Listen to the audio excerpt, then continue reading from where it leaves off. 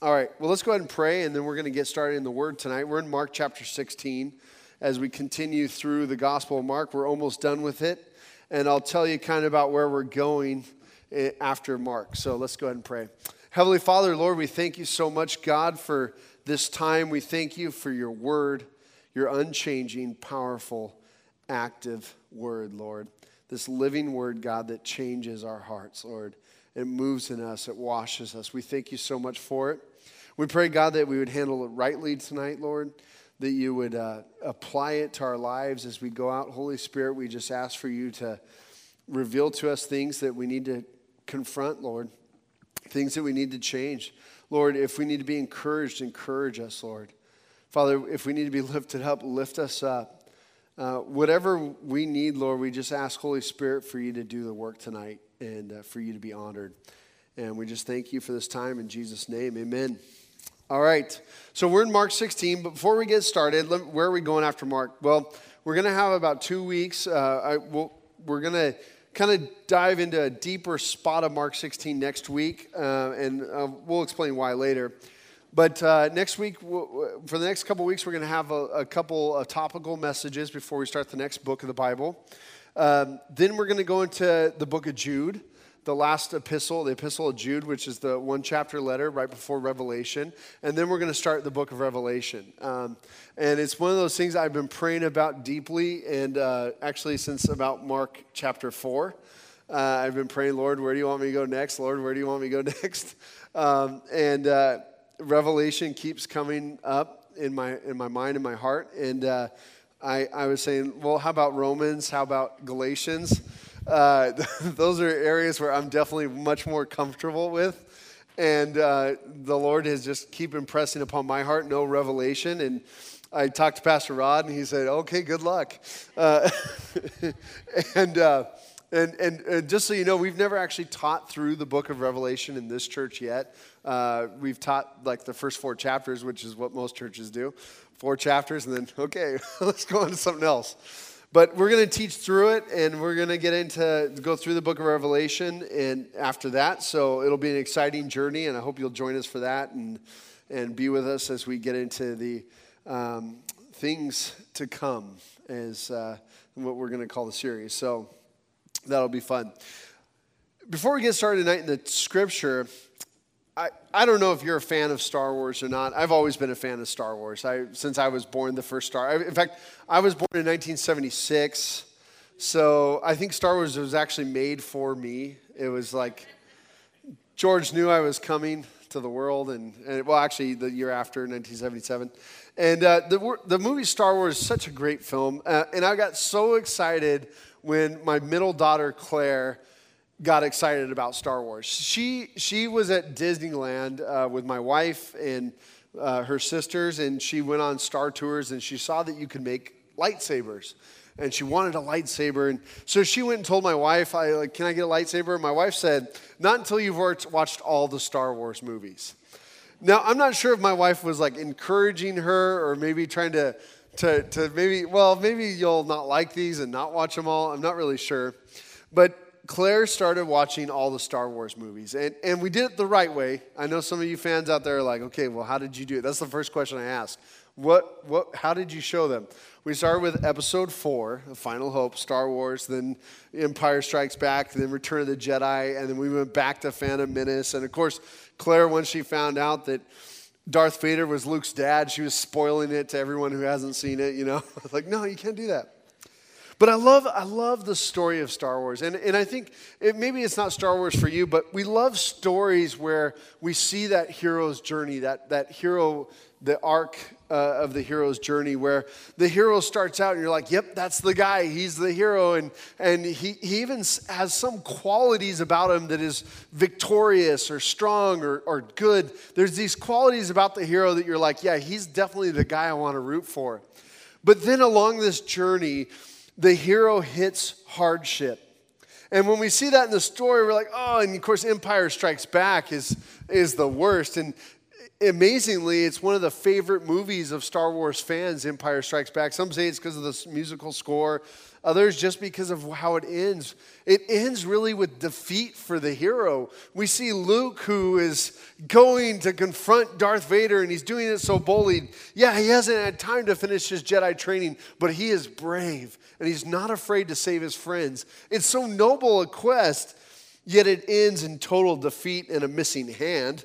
And of course, after Claire saw that part of the story, she went to school and she wrapped a paper around her hand and colored it, and like, that's my fake hand, and here's my lightsaber. She was building them at school and stuff. And I know the teachers wonder about Claire, but, you know, what can I say? She's awesome. So they wonder about me too. In fact, they still do, but anyway.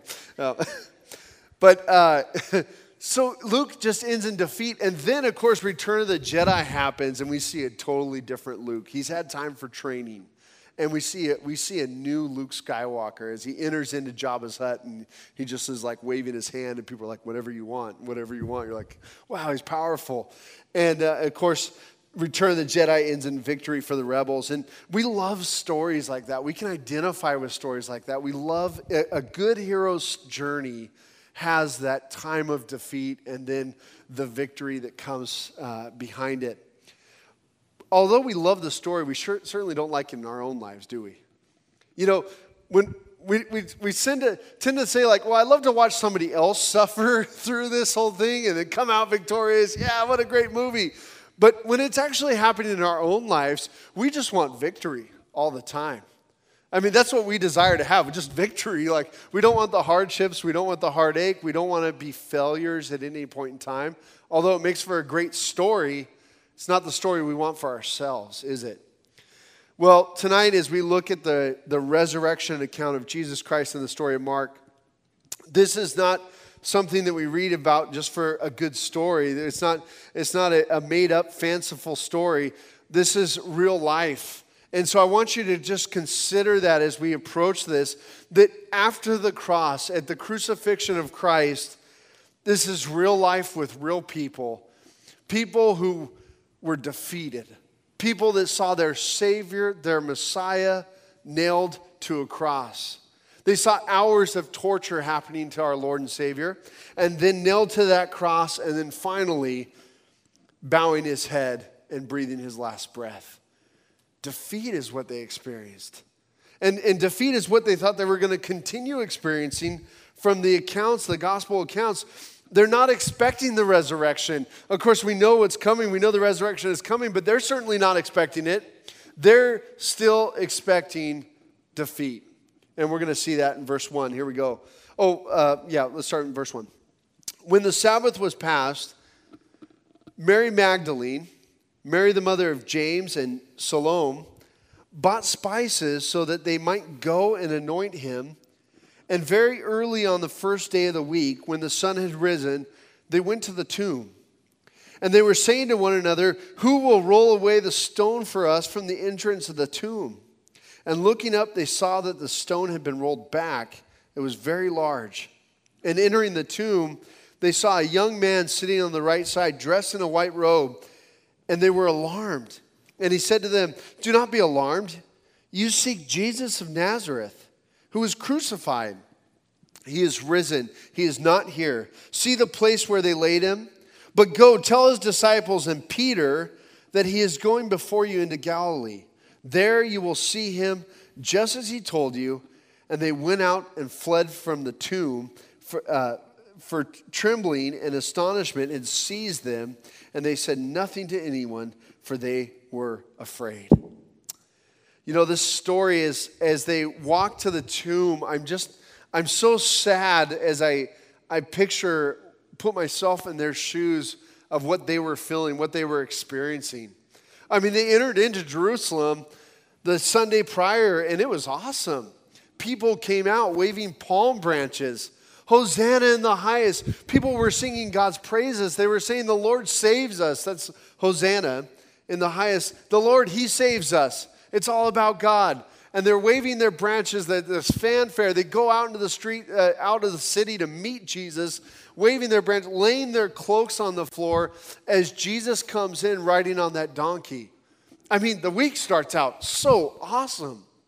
And these are the people that have been working with Jesus and walking with him for such a long time. These women, we know, had also been supporting Jesus in his ministry. We read in Luke chapter 8 that they had, not only had Mary been the one who Jesus had cast demons out of, but also some of these other women. And these women are somewhat insignificant in Jesus' day as far as their stature goes. In Jesus' day, women were not reliable witnesses. They were lesser than men and so on. But here we see in the resurrection account, these women are very important. In fact, the disciples are gone. They've fled. They're out of there. Peter has denied his Lord, the one who said, I'll never do it. He's denied the Lord. And these women are there to pick up the pieces, literally.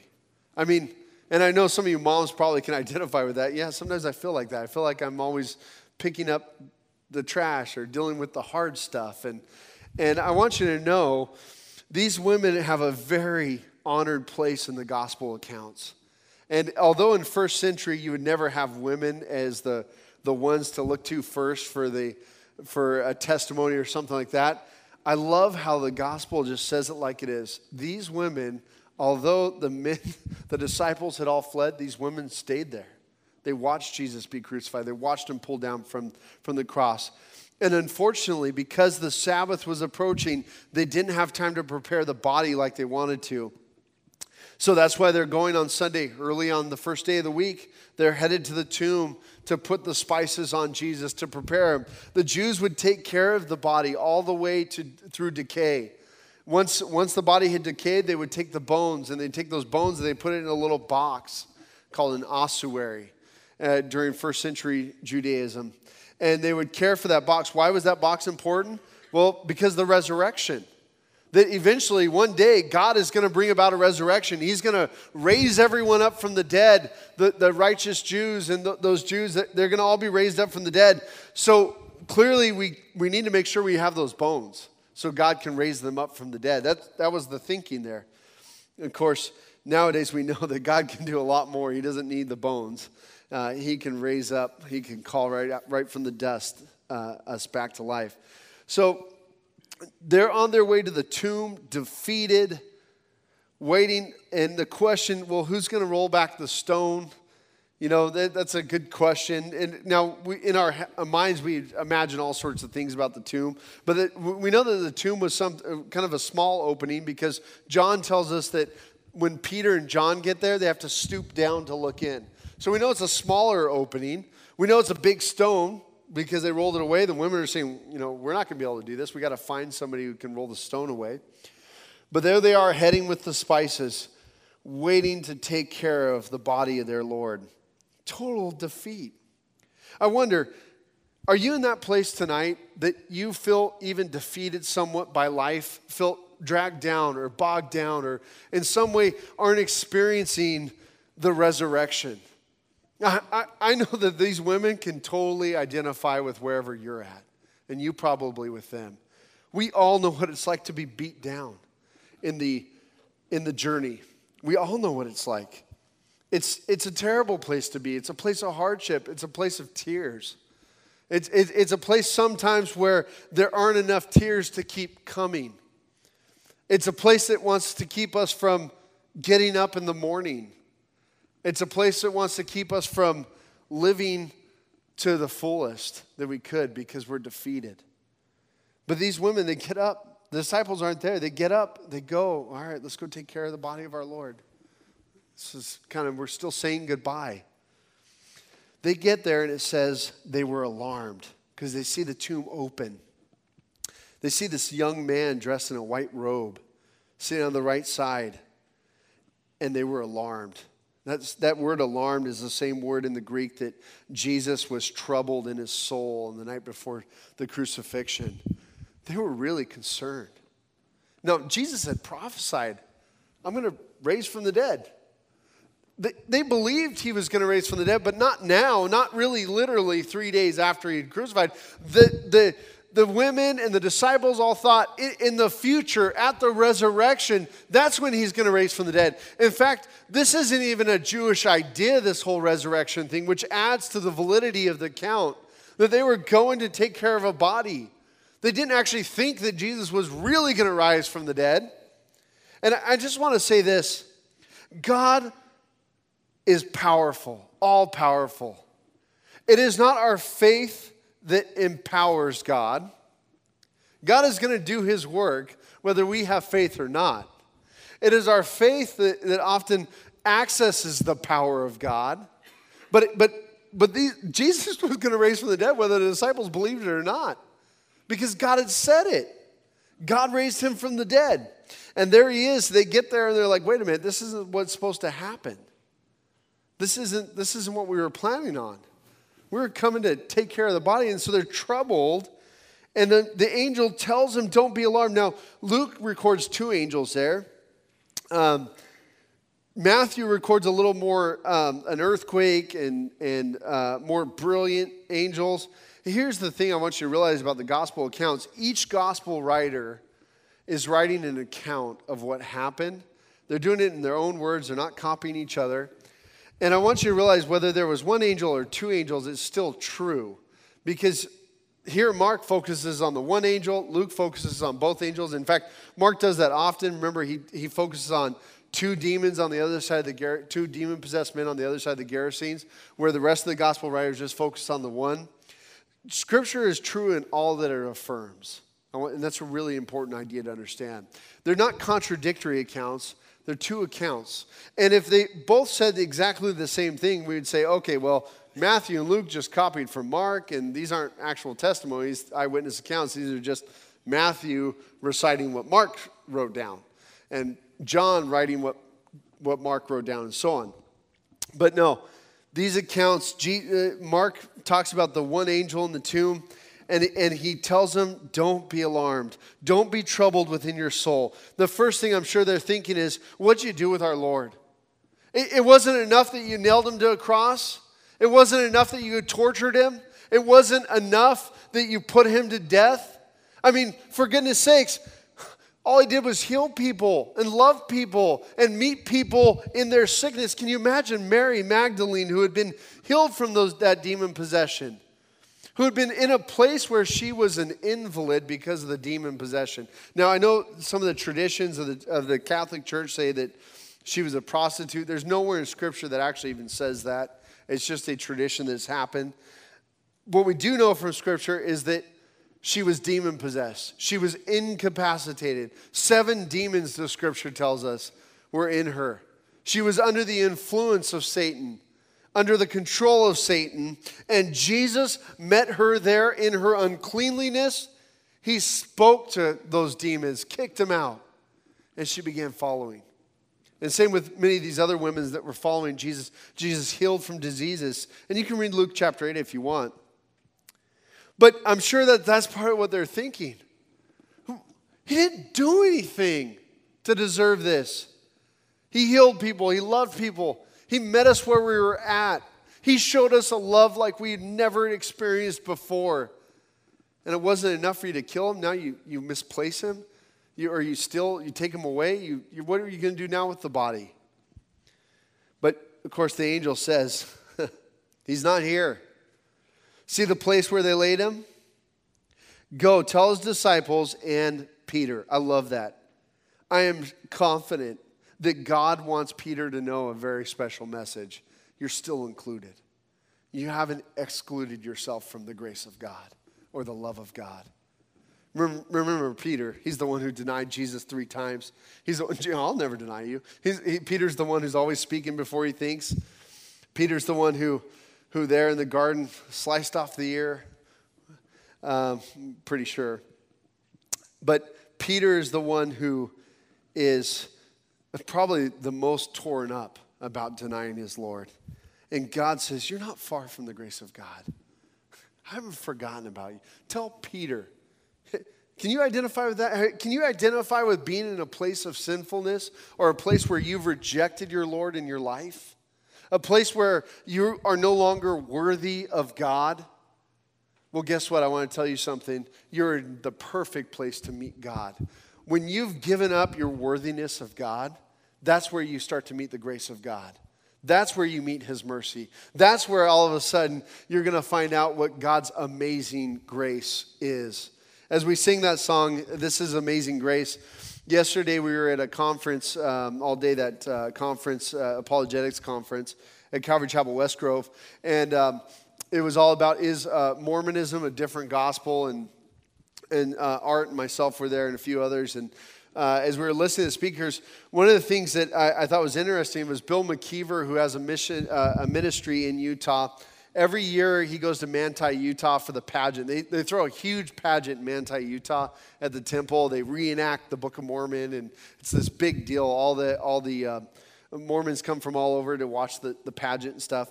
And Bill was saying that he's like, I had no problem. They play music all the time, and they play their Mormon worship songs and stuff. I have no problem with that. I expect it. It's their event. But he goes and he always brings a red wagon. And in the red wagon, he has a replica of the golden plates as far as weight and stuff goes. And the interesting thing is he has people try to pick them up because it's impossible. They're so heavy. And Joseph Smith, he picked these up. He ran miles. He jumped over a river. He fought off 3 different attackers while holding the plates. And he's trying to show that this isn't possible what happened. But I'm sorry, I'm going to fix this real fast. Sorry.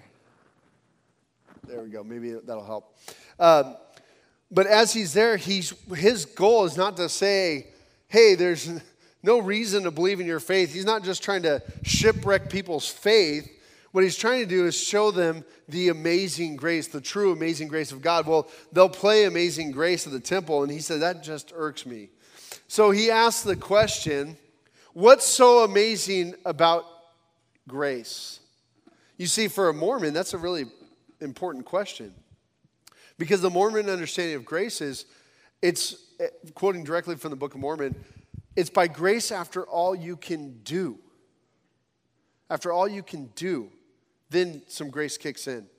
The Book of Mormon actually says that, hey, God wouldn't give us a commandment if you couldn't keep it. So you've got to repent of all wrongdoing and then keep the commandments. Then grace kicks in. So what Bill is trying to challenge everybody on is their amazing grace is saying, most of them all think, well, we're a step above because we're really good people. We're doing really good things. And of course, he's not trying to say that it's bad to be a good person. We all want to be good people. What he's trying to get them to understand is that you can't be good enough without God. It is impossible for you to keep all the commandments. So he's challenging them. Have you repented of all your sins? You've repented of everything? Oh yeah, I've repented. So now you've never sinned again? You don't struggle at all with sin? You're perfect now? No, but I'm on my goal. And so he's challenging them. I want you to go tomorrow when you go to your ward, I want you to ask the oldest people in your ward, have they figured out how to not sin? Have they figured it out yet? And they're like, well, I don't think there's anybody that's figured out. Exactly. The fact is God's grace is proven to us when we're not good enough. Because he knew that we weren't good enough. Remember Jesus, that prayer in the garden? Father, if there's any other way, take this cup from me. There is no other way. Jesus had to go to that cross, and his grace is very amazing.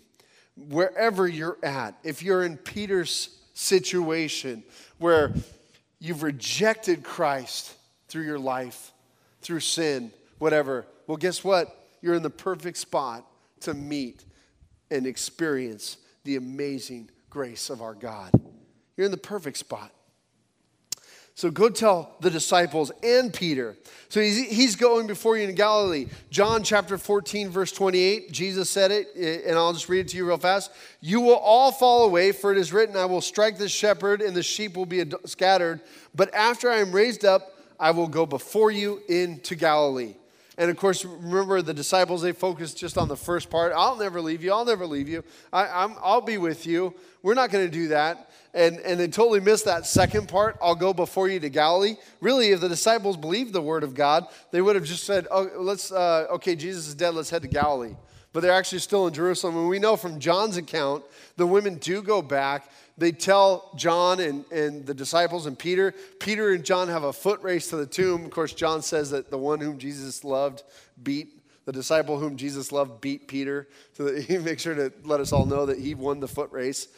And so we know that they go back to the tomb, and they see that the tomb is empty. They marvel at it. They wonder about it. They leave. Mary stays, and Mary is crying. She's weeping, and the gardener comes up, who's actually Jesus, and ministers to her and lets her know that, hey, I'm risen from the dead. And so we know that account from John's gospel. Just as he told you, it would be done. Just as Jesus told you. Isn't that the way it always works? It's always just as Jesus tells us. He will not lie. He will never lie.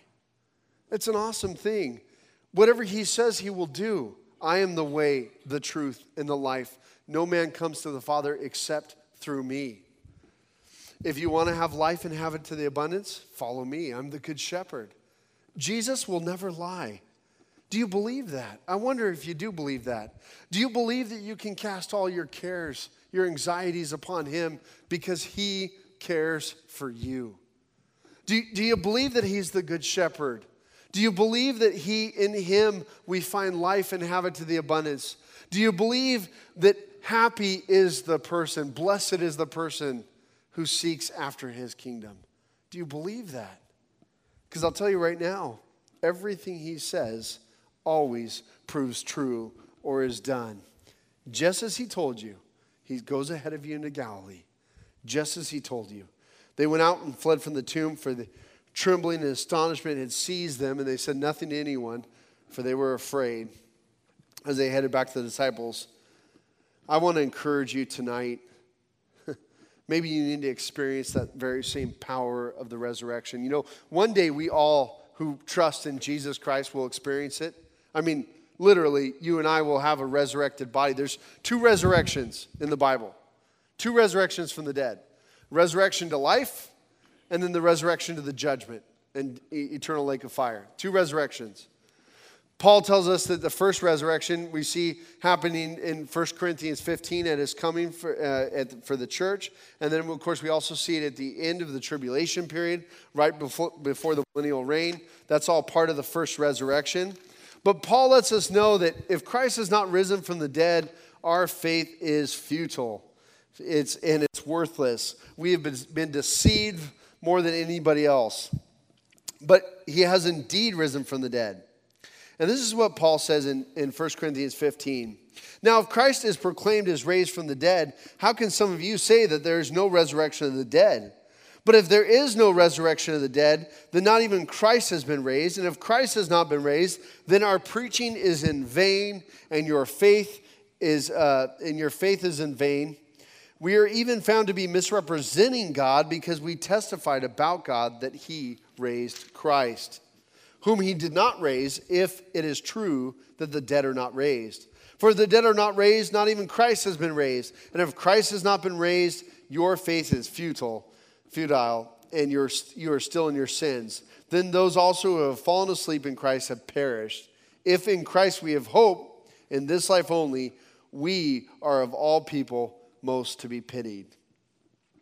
But in fact, Christ has raised from the dead, the first fruits of those who have fallen asleep. Paul goes on to tell us that Jesus has indeed risen from the dead, and we do have something to put our hope in and something to celebrate. In the same way that Jesus had a physical resurrection from the grave, so you and I will experience that same resurrection. You and I will experience that same thing.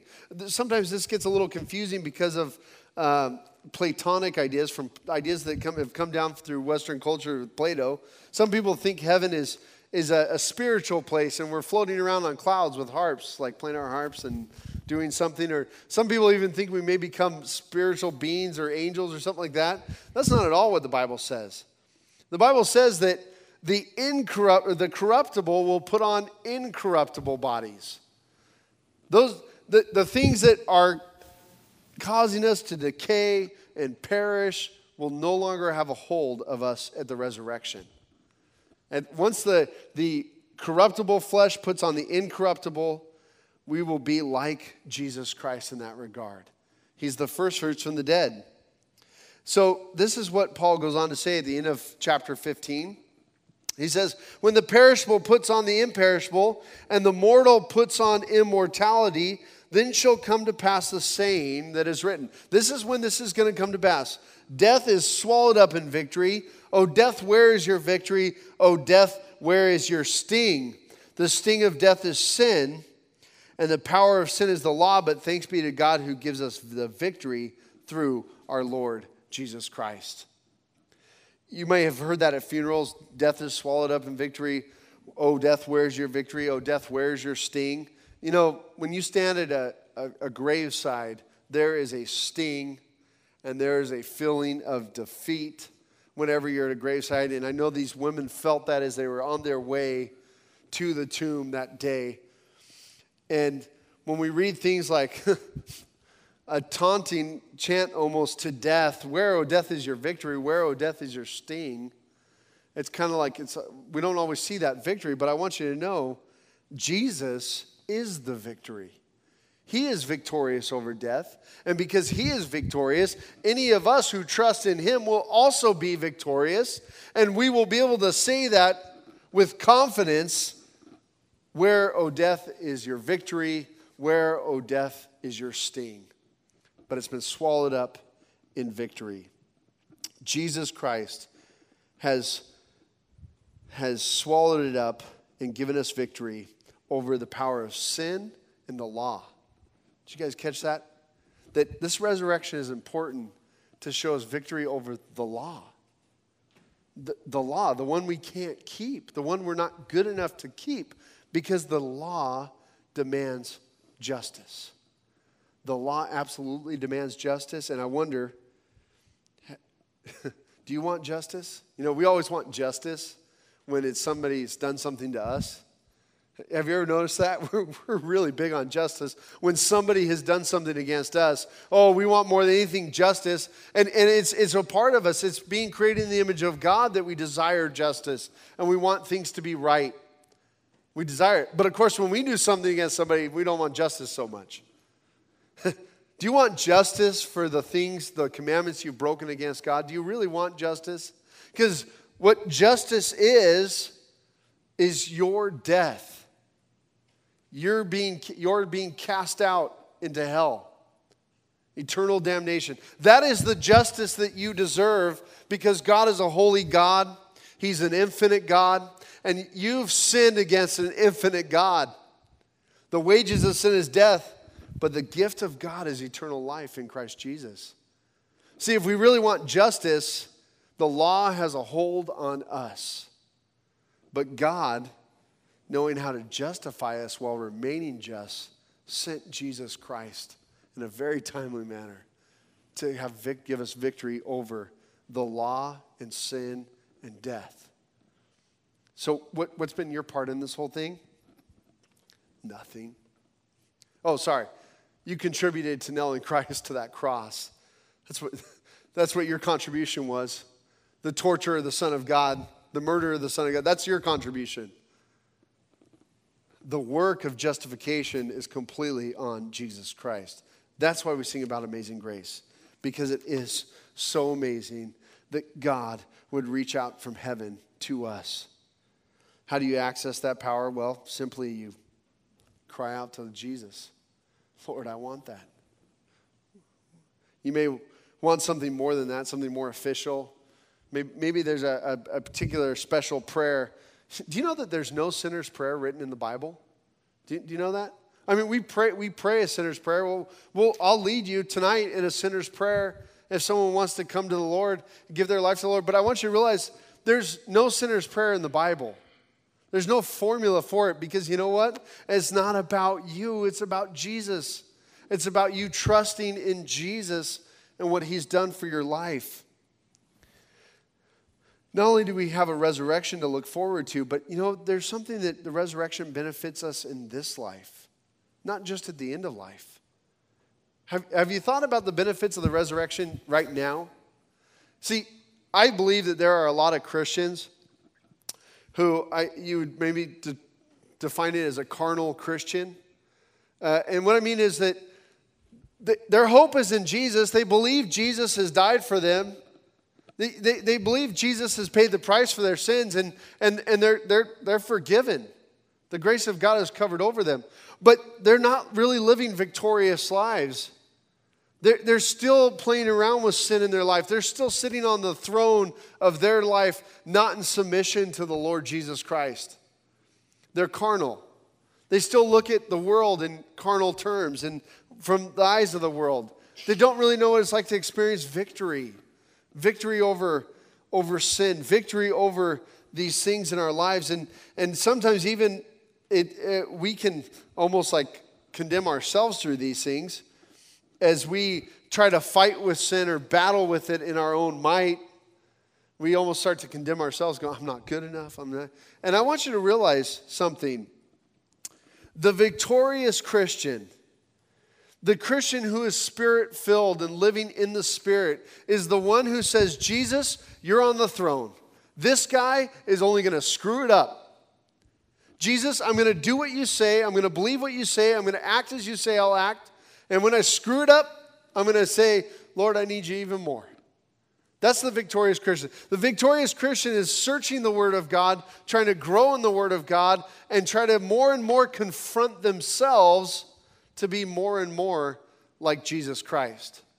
The carnal Christian, the Christian that doesn't experience that victory of Christ in their life, is the one who comes to church, listens to the Word, but then goes out and forgets what was said.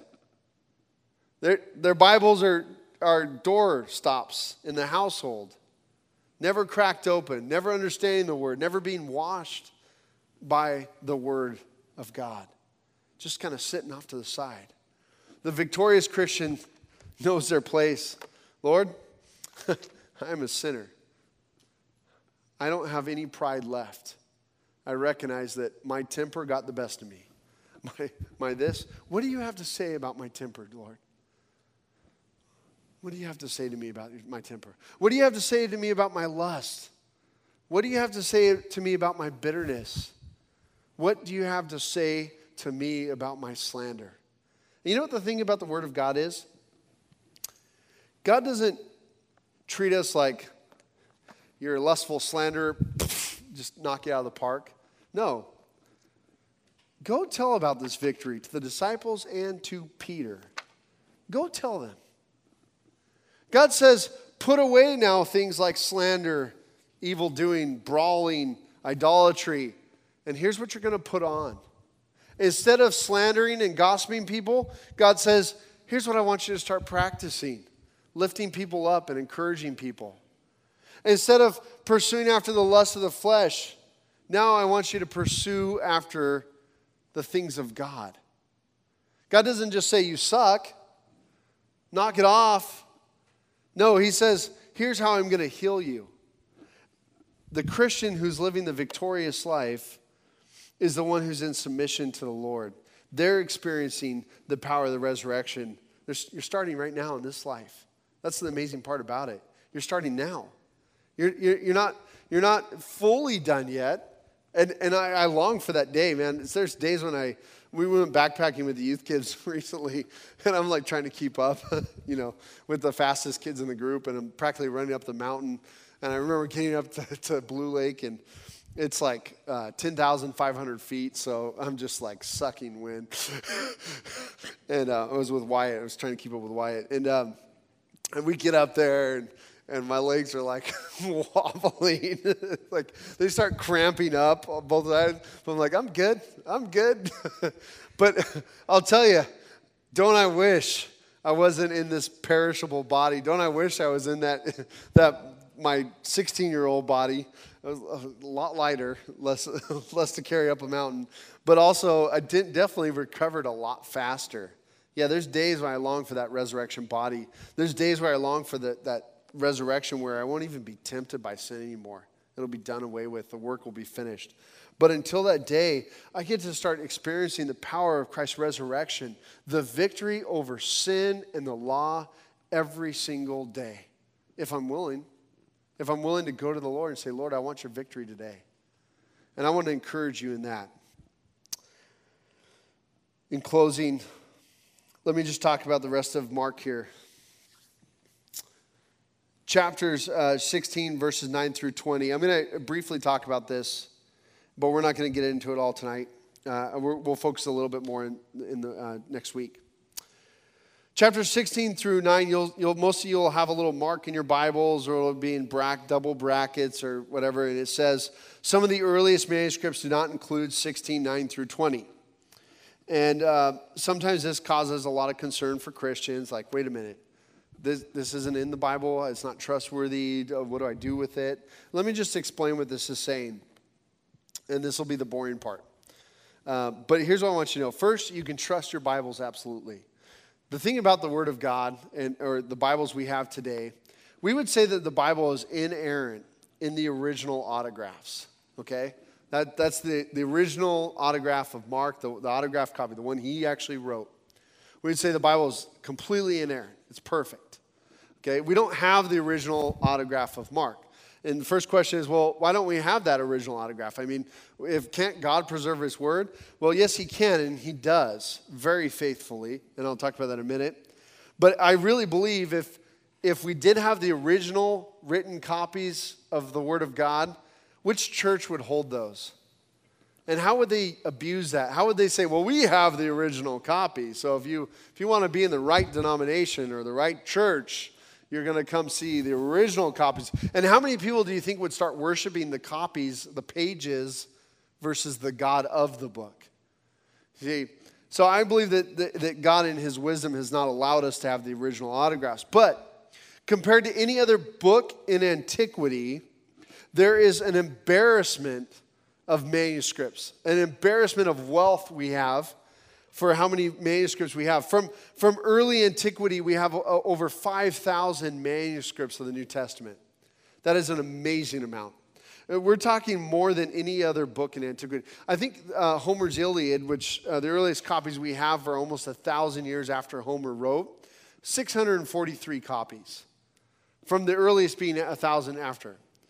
The New Testament, our earliest fragments and copies of manuscripts date back as early as 150 AD. That means that the people who knew the disciples, the people who were being discipled by the disciples themselves, those apostles of the church, knew them. They knew that they wrote these letters, and they had copies, these early copies. It's incredible. When we go out beyond those earliest manuscripts from antiquity, and we start looking at translations into other languages, Aramaic, Latin, so on, the manuscript evidence jumps up to over 25,000 copies. Copies and copies and copies. In fact, we can trace a copy to its kind of lineage, where it came from, what part of the world it came from. There's three major text types. We have the Alexandrian text type, which is from the area of Egypt. There was a major center for the church after the persecution broke out in Jerusalem. And then we also have the Syrian text type, which is Antioch, Syria, which we read about in the book of Acts, where they're sending out missionaries from Paul and Barnabas. And then we also have what's called the Byzantine text type, or the majority text type, which is from Asia, like the Turkey area. And that text type is, well, the reason it's called the majority text type is because that's the area it was most copied in. They just had copies and copies and copies. We have so many copies that when a scribe or a copyist made an error in a passage, we can trace it back to where the error happened because we have so many copies and copies. Well, what this is saying in Mark is when looking at the evidence, there's two major text types, or two major manuscripts, one being the Vaticanus, and I'm sorry, I'm going to pull up my notes real fast here for this part. There we go. Sorry. Apologize for this. I want to make sure I get this part right. Okay. So the two major text types that we have are, or not text types, the two major manuscripts that have the entire New Testament don't have this verses 9 through 20 in them. And our translators of the New Testament want to make sure that we know, hey, these earlier manuscripts don't have it. We're not hiding anything. We're not trying to cover something up. Here's what we have. Now, those early manuscripts date back to 300 years after Christ. It's the whole New Testament. And they left room for this ending, but they didn't put it in. Okay? Now, paper was not cheap. Paper was expensive. And whenever they would fill out a book or a copy in the original text, or these copies text, what you see is it's all in Greek letters, no spaces, no punctuation. It's all just poof, up there.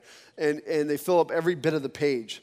Well, here in Mark, they leave room for these verses 9 through 20, but they didn't put them in.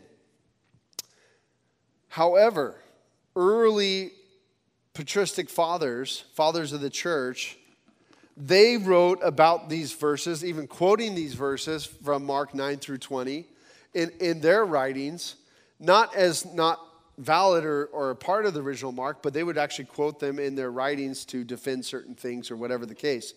And so as far as the external evidence goes, some of the earliest manuscripts, no, they don't have 9 through 20, but the early church fathers quote 9 through 20. As far as the internal evidence goes of Mark, this is definitely different vocabulary in the Greek than Mark has used throughout his whole gospel. It's different. It's got a different feel to it in the Greek. It's different words that he hadn't used at all in the earlier part of the gospel that he's now using in these last verses. So the thought is, we don't believe that this is Markan. Okay, this isn't Mark. The scholars don't believe that this is from Mark. However, I want you to know that that doesn't nullify whether it belongs as part of the canon of Scripture. We just don't believe that it was Mark necessarily in the Scriptures. But I also want you to realize there's nothing said in this passage. Well, there's one little part that hasn't happened in Scripture, but there's nothing said in here that would go against the theological truths of Scripture or what we read about in the book of Acts or the New Testament later on. So all these things we find are very biblical. They're all part of the canon of Scripture. So it is possible that the ending of Mark was broken off and cut off. It's possible that somebody added it on. If Mark did end at chapter 16, verse 8, I very much think he was saying to the church in Rome, who he's writing this gospel to originally, hey, these are the women, go talk to them, okay? But there's no reason to question the integrity of the Scripture. That's the main thing I want you to realize. And I personally treat this as the gospel, part of the canon of Scripture. I don't believe that there's any reason to pull it out. When you read the early church fathers quoting from it, they were good with this ending. There's nothing in it that would seem heretical or that would go against any other teaching or that did not happen.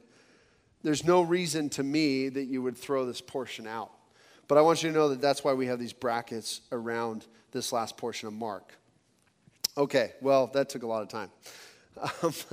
So I think we're going to end up saving that for next week, this last portion of Mark. But let me just finish with verse 9. Now when he rose early on the first day of the week, he appeared first to Mary Magdalene, from whom he had cast out 7 demons. She went and told those who had been with him as they mourned and wept. But when they had heard that he was alive and had been seen by her, they would not believe it. And so the disciples still were questioning in unbelief that Jesus had indeed risen from the dead. Let me close with this. Is there an aspect that you're struggling with in belief?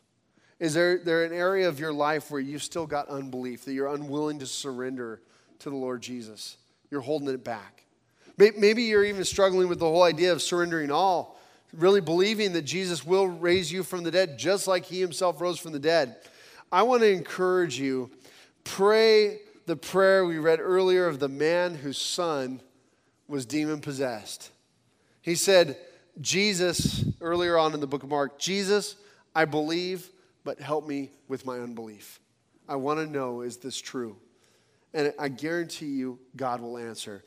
Jesus tells us if we ask, he will answer. If we seek, he'll be found. If we knock, the door will be opened. there's no reason that you should not pursue God in this. No man can persuade you, but I will say the living word of God will wash you, will change you if you merely start seeking him. That's what I did. I prayed one night, Lord, I believe there's a God. Which God are you? I want to know if you're true. Are you the God of the Bible? That journey started this insatiable hunger in me where I started reading the word and being blown away by it. And when I finally got to Jesus' death on the cross, I'll never forget for the first time in my life realizing it wasn't about my goodness. It wasn't about how good I was before God. It was actually about all of my brokenness. I remember falling down on the floor of my parents' living room, weeping, trying to get lower than the floor. I was just laid out on the floor saying, Jesus, I want you. I want what you did for me in my life. I want to encourage you, if you struggle with unbelief at all, you pray that prayer. Lord, I believe, just help me with my unbelief and let God answer you. Let's pray. Heavenly Father, Lord, we do thank you for tonight. And God, we thank you for your word. We thank you for the fact that we can trust your word, Lord, that the evidence is overwhelming, Lord. And we thank you more so than the evidence for its historical reliability, but God, for the truths that it speaks into our lives, that it has the power to change us, the power to wash us and cleanse us, the power to transform. We thank you for that living, active word that goes down deep into our souls and our hearts, every bit of us, Lord. And tonight I want to pray for each and every one in this room. Lord, bless them, keep them. And if you've never received Jesus as your Savior, just pray this prayer. Lord Jesus, I need you. I'm ready to follow you. Thank you for dying for me on that cross. I turn from my sin now. I'm ready to follow after you. Thank you for dying for me. Be the Lord of my life. Lord, we thank you that you are always accessible and we can experience that very same power of your resurrection. We pray all this in Jesus' name. Amen.